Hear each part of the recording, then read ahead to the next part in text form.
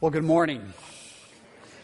Today, as Ted mentioned, we come to the end of this series on the Gospel of Mark, and I came to Christ in college while I was reading this Gospel, while I was reading Mark, so I feel like I'm sort of saying goodbye to an old friend as we conclude this series. I'm really looking forward to our series on Psalms. Next Sunday, I'll be in Psalm 63, one of my favorites, about this intense passion that the follower of Jesus Christ today, this side of the cross, has for the God of the universe. But today, because this past Good Friday and Easter, we went to the death or the crucifixion of Christ at the end of the Gospel of Mark, and then the resurrection in Mark, we are going to conclude this series short of the death and resurrection by looking at a couple of events that take place in the final hours of Jesus' life just prior to the crucifixion.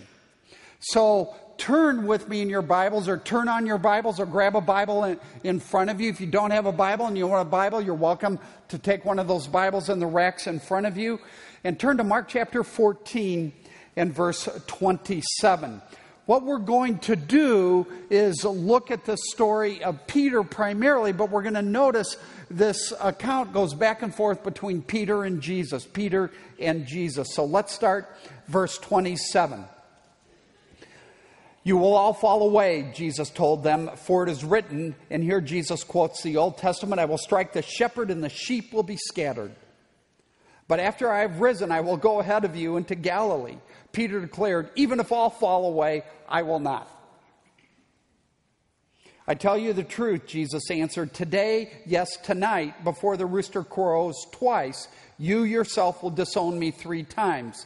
But Peter insisted emphatically, even if I have to die with you, I will never disown you. And all the others said the same. Now, what I want you to notice is that Mark is going to shift now in the following verses and focus on Jesus. He moves from Peter to Jesus in Gethsemane. But we're going to skip down and pick up the story of Peter as it continues to unfold. So pick it up in verse 37. Then he returned to his disciples and found them sleeping. Simon, he said to Peter, are you asleep? Could you not keep watch for 1 hour? Watch and pray so that you will not fall into temptation. The spirit is willing, but the body is weak. Now, Jesus goes away, Jesus prays, Jesus comes back, he goes away actually and prays 2 more times, and Peter and the others are still sleeping. Now, in the next couple of paragraphs that begin in verse 43, Mark skips over to Jesus again. And we have the record of Jesus being betrayed by Judas, Jesus being arrested by the Jewish authorities. But we want to pick it up in verse 30. Excuse me, I got something in my throat. We want to go down to verse 53. I think I'm okay, Joe. I don't think I'm going to die just yet. So we're going to skip down to verse 53. So we are back with Peter. So the shifting continues to take place. Then they took Jesus to the high priest, and all the chief priests, elders, and teachers of the law came together. Let me just say parenthetically, the high priest was Caiaphas. Archaeologists have discovered Caiaphas' house and kind of Mount of Olives, southern Jerusalem. And when I took a group of people from Whitton Bible Church to Israel just about 6 weeks ago, and this was for my first time, we actually got to be in the ruins of Caiaphas' house where Jesus would have been tried. In the basement of the house, there's a dungeon, a jail. There's actually a place where they think Jesus was held. You can see where his hands were held. All interesting, all still there 2,000 years later. This is Caiaphas' house, which was his jail, which was the court, which was a lot of things. Verse 54, Peter followed him at a distance, right into the courtyard of the high priest. There he sat with the guards and warmed himself at the fire.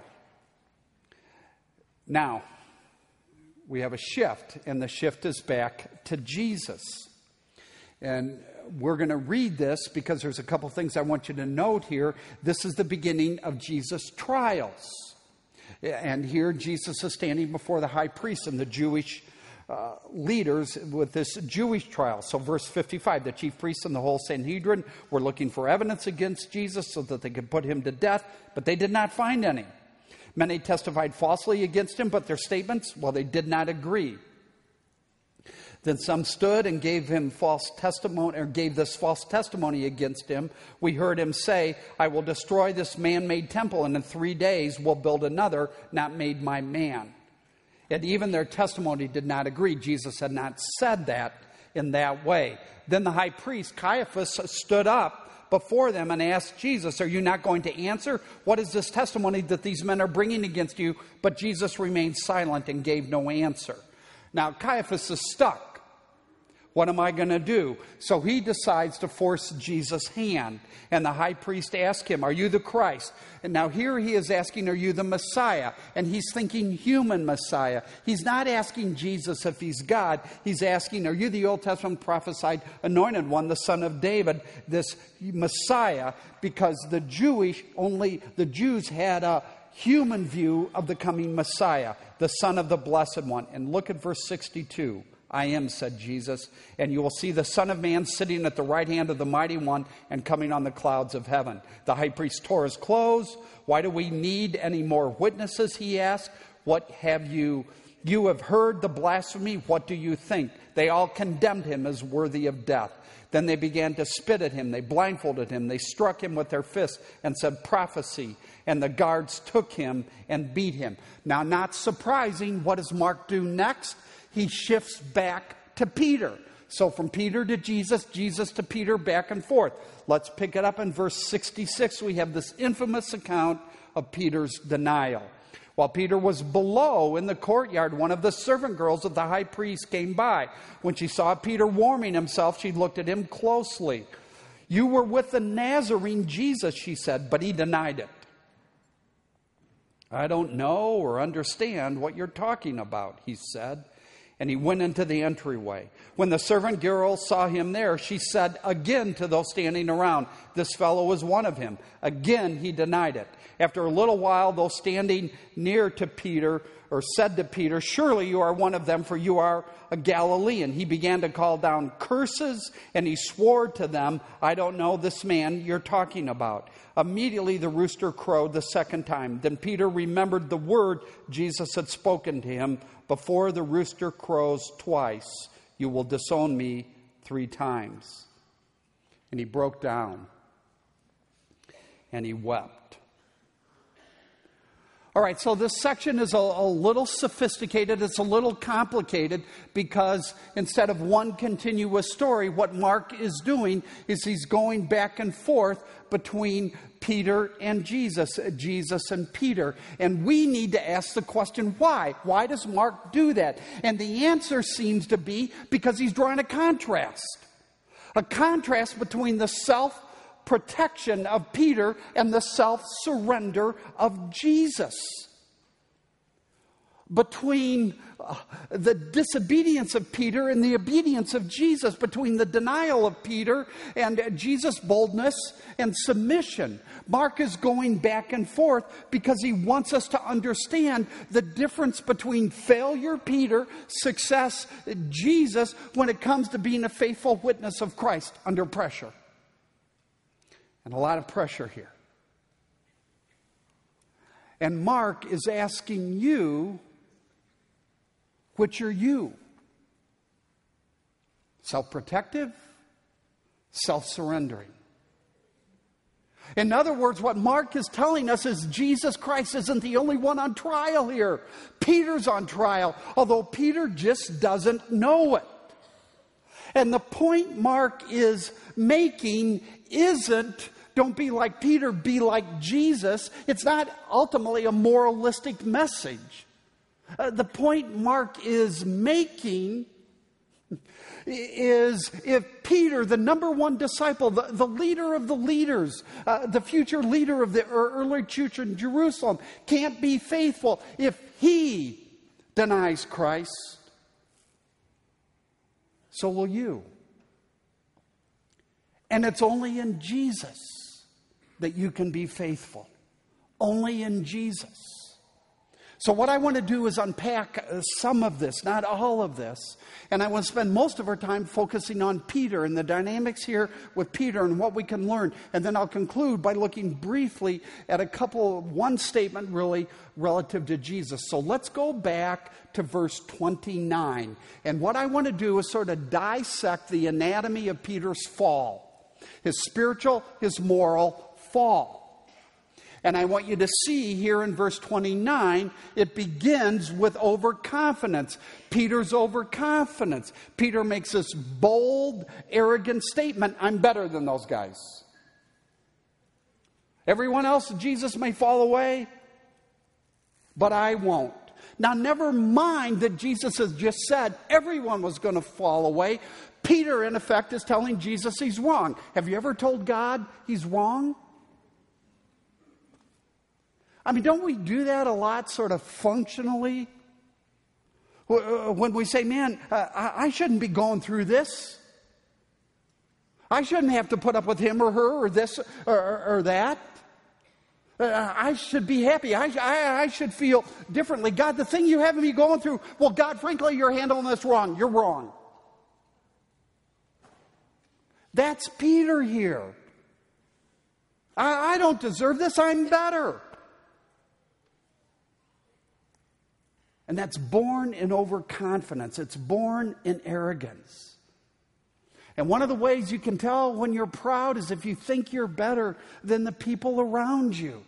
If you think you don't deserve what you're going through. All Peter, all here in verse 29. Now let's go on to verse 37. Notice we move from Peter's overconfidence to Peter's lack of focus. Here Peter is unfocused. And he sleeps through this moment of tremendous agony for Jesus in Gethsemane. And so Jesus returns and says, Peter, wake up. Be alert. Watch and pray. I need you to be praying for me, Peter. And Jesus is saying, Peter, get focused. Peter, this is the time to be game on. Peter, I need you to be intense. I need you to keep the main thing the main thing. And Peter sleeps.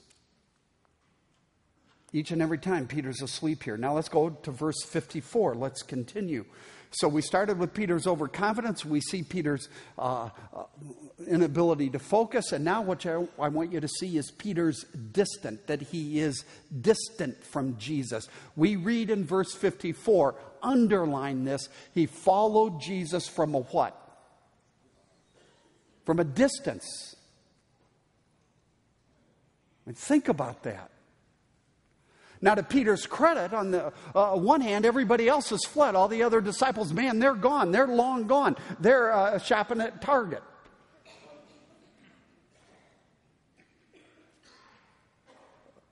Peter is the only follower of Christ left. But he's following Jesus from a distance, what he thinks is a safe distance. And the reality is there is no safe distance from Jesus. And when you follow Christ from a distance, it's just a matter of time until you're not really following Christ at all and you deny him. Now, let me press pause because I happen to believe God wants to speak to a few of you maybe right here, right now. Because some of you are just like Peter at this point. You're not necessarily even aware of it, but the reality is you're overconfident, man. You're arrogant about your spiritual life. You tell yourself, I'm saved. It doesn't matter. God's going to take care of me. Or you tend to think, I'm better than a lot of these other people around me. And along the way, you've become distracted. You've lost your spiritual focus. You're not spiritually intense. Maybe it's work. Maybe it's your kids. Maybe it's just the busyness, the pace of your life, but you're too busy for Jesus. You're too busy for the people of God. You're too busy for the church. And so what has happened? Well, now you're following Jesus from a distance. And Jesus does not seem real to you. And when you stop and think about it, you realize it. But the problem is you don't stop and think about it. And I want to say at this point, man, be careful, because distance leads to denial, and denial leads to death. So let's look at this denial. Jump down to verse 66, where we have the record of this horrific threefold denial of Jesus by Peter. Now, never mind that Jesus, in the previous account we just read, has just boldly affirmed his deity and his mission before the high priest, the most potent leader in Israel. Here, Peter denies Jesus before a powerless servant girl. All sorts of contrast going on here. But it gets worse. Peter not only denies Jesus the first time, he denies Jesus the second time. Then he denies Jesus the third time. And when we come to verse 71, we read he calls down curses. That phrase comes from the Greek word we get our English word anathema from. It's anathematize. And it's not calling down curses on himself. Peter isn't calling down curses on him. The verbal form won't allow that. That's why the NIV, the recent translation of the NIV, corrected itself here. Peter is cursing Jesus.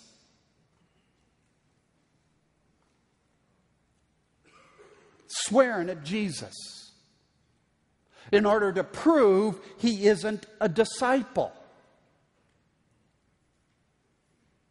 And I want to suggest to you, we have an incredible picture here of our human tendency, even as followers of Christ, to self-protection. That's what's going on here with Peter. It's all about self-protection. A picture of not only self-protection, but also a picture of self-deception. And so then the rooster crows a second time. The reality of his sin overwhelms Peter, and Peter breaks down and weeps. So what started with overconfidence led to a lack of focus. It led to distance, and it results in this denial. Now I want to make 3 observations about this with Peter, these different verses. And the first is, in the Gospel of Matthew, Matthew tells us after Judas betrayed Christ. I'm talking about Judas, not Peter. After Judas betrayed Christ, Judas also felt bad. Judas had remorse. Just like Peter has remorse here at the end of this section in verse 72. But we need to understand there's a major difference, a huge difference between remorse or feeling bad about what you have done and repentance. Repentance in the Bible is turning around. It's literally changing your mind, changing your thinking, changing the direction of your life so it doesn't happen again. Judas had remorse, but not repentance. So Judas ends up committing suicide. Peter has remorse, but his remorse leads to repentance, and he totally changes. Now, it's never enough to just feel bad about what you've done, the mess you've made. Repentance is bringing your sin to God, confessing it, owning it, and then clinging to God's grace that He might empower you, He might help you to turn from it. It's rebuilding your life based on the Word of God, by the grace of God. Now, I say this because all of us have regrets. You have regrets. I have a lot of regrets. There isn't a single person in this room that doesn't have regrets.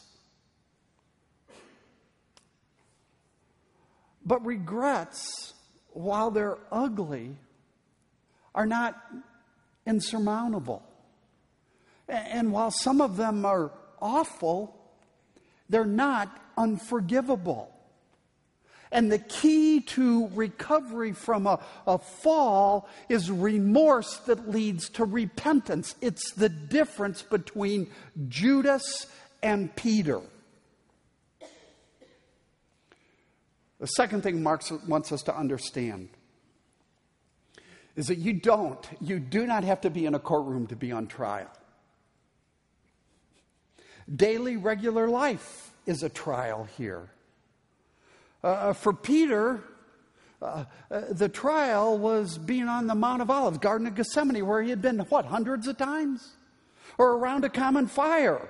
His trial took place around a common fire. You see, it's normal life. It's work, where we play, where we live. It's at home. It's in the variety of different things we do. It's ordinary life, regular daily life, where our faith gets tested, where we find ourselves on trial. Will we stand up for Christ? Will we speak up for Christ? Will we identify as a follower of Christ? Or will we just go along with the crowd and swear and curse and deny Christ? Peter had no idea that he was on trial. Observation number 3, the third thing I want you to see here, and this is just a beautiful thing. I'm going to take some time on this. In the hands of Jesus, in the precious hands of Jesus, in the hands of our precious Jesus, your greatest failures become opportunities for your greatest strengths, your greatest blessings, your greatest growth.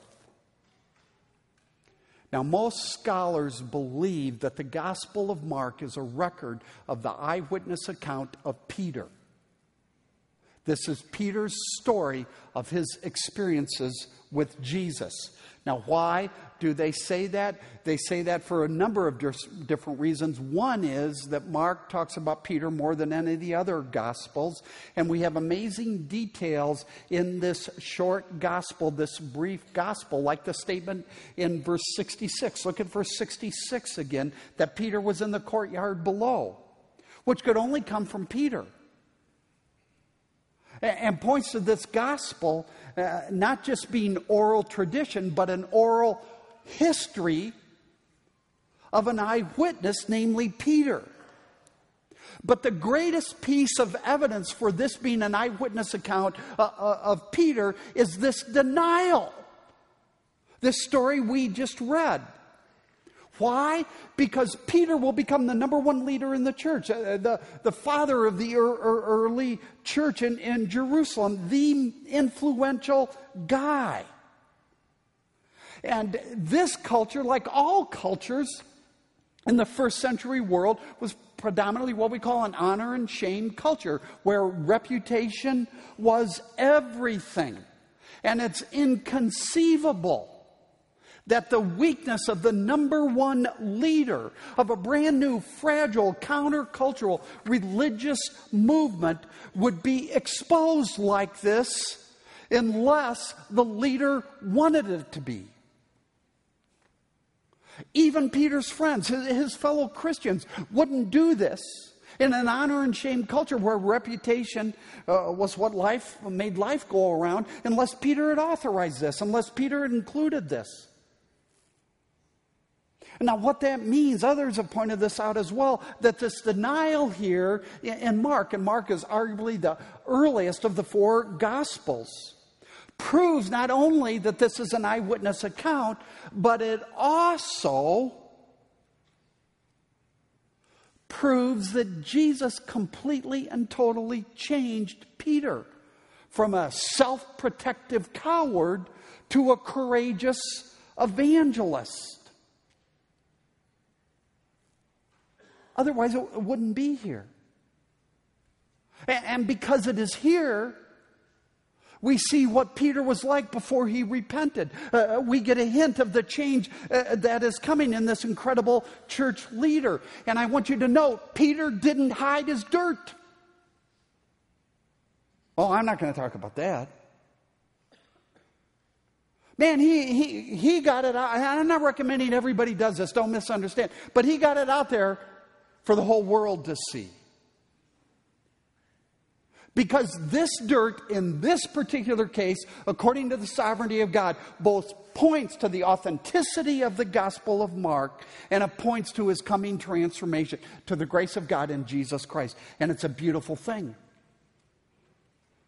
So when we go to the end of the Gospel of John, John chapter 21, and Jesus is in the process of restoring Peter officially to ministry, and because Peter has denied Jesus 3 times, Jesus asked Peter the question 3 times, do you love me, Peter? Do you love me, Peter? Peter, do you love me? And we find Peter saying, you know, Lord, I'm not going to say I love you more than anybody else anymore. I'm done with that. But I am going to say, man, I love you. I just love you, Jesus. Yes. I love you, Jesus. And then in John chapter 21, Jesus goes on and says, okay, Peter, feed my sheep. Peter, lead my church. Peter, you are going to be the man to get this movement by the Spirit of God off the ground. And what is Jesus doing? Jesus is taking the greatest failure in the church and turning him in to its greatest leader. Don't miss this. Jesus is saying, bring your dirt to me. Your failure, your weakness, your denial, your overconfidence, your distance, your distractibility, whatever. Bring it to me. And let me transform your great weaknesses into kingdom strengths, because that's why I went to the cross. In other words, what we have here when we put all of this story of Peter together is that we see Jesus resurrects weakness, sin, dysfunction. Jesus delights in changing it and transforming it and turning it into some of our greatest strengths. Because you know what failure does? Man, failure gives you a humility that the other people around you don't have. Failure gives you a wisdom and an insight. Man, I've been there. I've done that. I blew that. That the people around you don't know. Failure gives you a peace, a settledness, a self-forgetfulness, and a joy that only comes by the Spirit of the living God, because you know how bad it is apart from the grace of God. You and I tend to hide our failures. We tend to hide our weaknesses. We tend to ignore them. We tend to put them in closets and bar the door. If the story of Peter means anything, we bring him into the light and we bring him to Jesus and we let Jesus transform them. The greatest weakness becomes the greatest leader. Incredible. Incredible picture of grace. Incredible picture of what Jesus wants to do in each of our lives. Now, this is important because some of you feel you are permanently stuck on plan B. That you are permanently a bystander in the church or the kingdom of God because along the way you really blew it. And it's just not true. Peter would have never been Peter without this scar. Now, that doesn't mean we should all get up and deny Jesus. Peter wouldn't say that. But it does mean when you come to Jesus Christ by faith and embrace His forgiveness and His acceptance and His love and His grace, you will never, ever be put on plan B, because it's not up to you, it's up to Jesus. And there is no plan B in the kingdom of God. God uses everything, I mean everything, in ways we can't comprehend for His good and for His glory. And you have no reason to wallow in the past. You have no reason to beat yourself up. You have no reason to live a life of regrets or self-pity if you know Jesus. If you've come to Christ, the good news of the gospel isn't that suddenly you're going to wake up and be perfect. The good news of the gospel is suddenly you have been completely and totally forgiven. And we live in light of that grace. And we focus not on what we must do, but what Jesus has done. Grace has crucified guilt for the believer. It was nailed to the cross. And frankly, if you feel guilty, the reason you feel guilty is because you're trying to be your own Savior. You're in some convoluted way trying to merit God's approval. Peter did not spend the rest of his life beating himself up, trying to merit God's approval. He lived in grace. And I want to say to you this morning, grace means in the hands of Jesus Christ, your greatest failures become opportunities to become your greatest strengths as Jesus works in your life. Incredible. So that's Peter. Let me move on and quickly, I want you to see one verse that gets at our amazing Jesus Christ. Look at verse 62.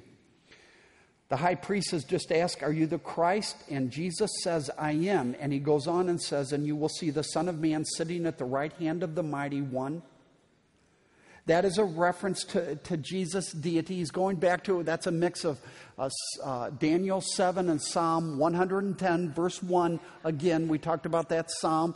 It's actually quoted by Jesus just a couple chapters earlier in Mark. And Jesus goes to that psalm to prove that he is not only the Messiah, but he is way more than the type of Messiah they thought, because he will ultimately be at the right hand of God. He will be in the presence of God, experiencing the power of God. And the Jews knew that a human could never do that. That is a claim to deity. And then Jesus goes on in verse 62 and says, "And you will see him coming on the clouds of heaven." Not the clouds of earth, the clouds of heaven, the Shekinah glory of heaven coming to earth. And that's a reference to Jesus' second coming, his second coming in judgment. And so here Jesus quotes Daniel chapter 7, which is about the coming judgment of God on this planet. So in other words, what's going on, and this is absolutely incredible, Jesus is saying the one being judged is in fact the judge of the universe. Not a human Messiah, as the high priest thought, but fully divine. And Jesus' statement in verse 62 creates this explosion. The high priest rips his clothes. Everybody starts to spit on Jesus. They start to hit Jesus. And suddenly the temperature goes to like 202 in the room. There's this country western song, I've heard it on the radio about, I'm in Daytona, it's 92 degrees in Daytona, but I want to get with her, the temperature between us goes up to 102, you know, that's what love does, increase of 10 degrees always. Here, it is hot, 202. Now, why does Jesus talk like this? Why does Jesus say, even though I'm being judged, I am the judge? You will see me coming on the clouds of heaven. Because he's in a courtroom. Because he's on trial. C.S. Lewis said, God in the dock. And Jesus is amazing here. So while Jesus is the divine judge, he is allowing himself to be judged, not to expose sin, but to bear it. Sin is substituting yourself for God. Salvation is God substituting himself for your sin. Jesus is the infinite divine judge of the universe. That's the point of verse 62. And he's allowing himself to die as our substitute. So in verse 62, Jesus is saying a couple things. He's saying, I'm fully God. saying, I'm the Messiah. Then he says, I'm fully God, and I am the coming judge, and I will allow myself to be judged, even though one day I will judge the world. And for right now, I want you to know, I'm dying for you. Dying for you. Amazing. Just amazing. You know, if there is no divine judge in the universe, there's no answer to evil. Things are just going to get worse, and there's no ultimate accountability, and evil ultimately doesn't matter if there's no divine judge. But if there is a divine judge,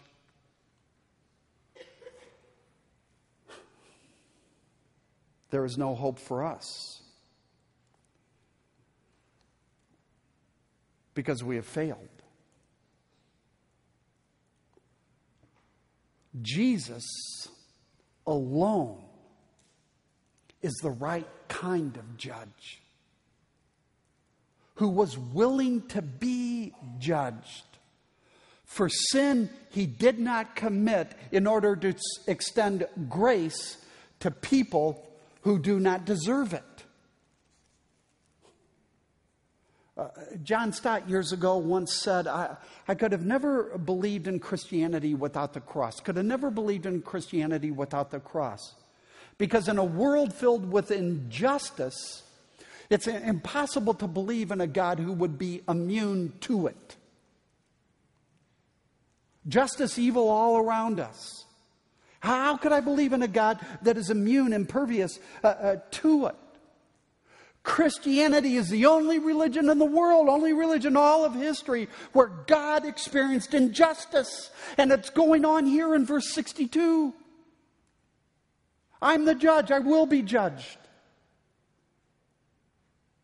And by the way, this is why we as followers of Christ give ourselves to identifying with the powerless. That's exactly what Jesus is doing here. He's identifying with the powerless. It's why our ministry in Pointe, our ministry in Turkana, our refugee resettlement ministry, why it matters so much. Because Jesus did not come to judge, but willingly to be judged and to identify with those who were up against it.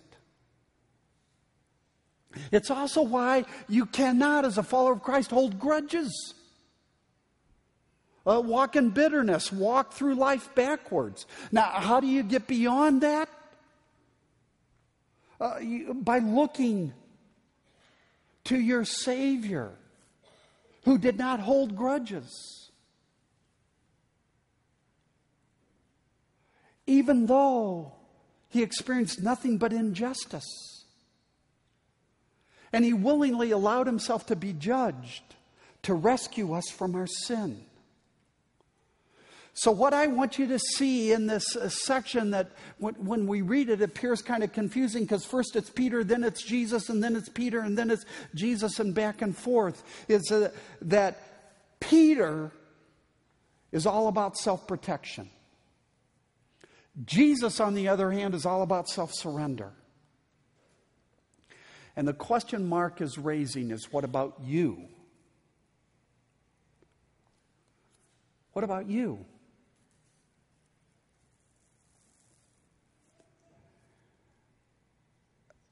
But it's not a message of be better. What Mark is doing is letting us know that our tendency is to be just like Peter. But it's in Jesus Christ that we find the power to change. And so if you're here today and you know Jesus Christ, boy, hear me in this. Your day of judgment has passed. It's in the past. Do not put yourself on trial. Do not allow anyone else to put you on trial. But if you do not know Jesus, if you haven't come to Jesus, you're not sure where you are with Jesus, man, I want to invite you right now in this moment to come to Jesus and trust Him as your Savior and Lord, because He died on the cross for you. And where other religions in the world will offer morality and offer experiences, Christianity alone offers forgiveness. And that is our deepest, our most profound need. And that is what is going on here. Now, before I pray, I just want to say the worship team is about to come up. We're going to take the offering. And we're doing this at the end because there are lots of different ways to respond to God's Word. And as we worship Him, I mean flat out full worship Him. And as we give our resources to support the kingdom work of God, it's a couple of ways we can do that. Would you bow with me and let's pray? Father, we thank you for your word. We thank you for this amazing, this potent story. And we ask that by your grace that you would speak to us. We thank you that we can come to you now and we can worship. We thank you that we can give to you because you have so incredibly given to us in Jesus. God, would you deliver us from spiritual anemia?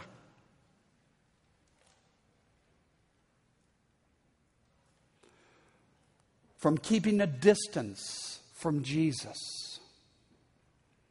For Jesus' sake, amen.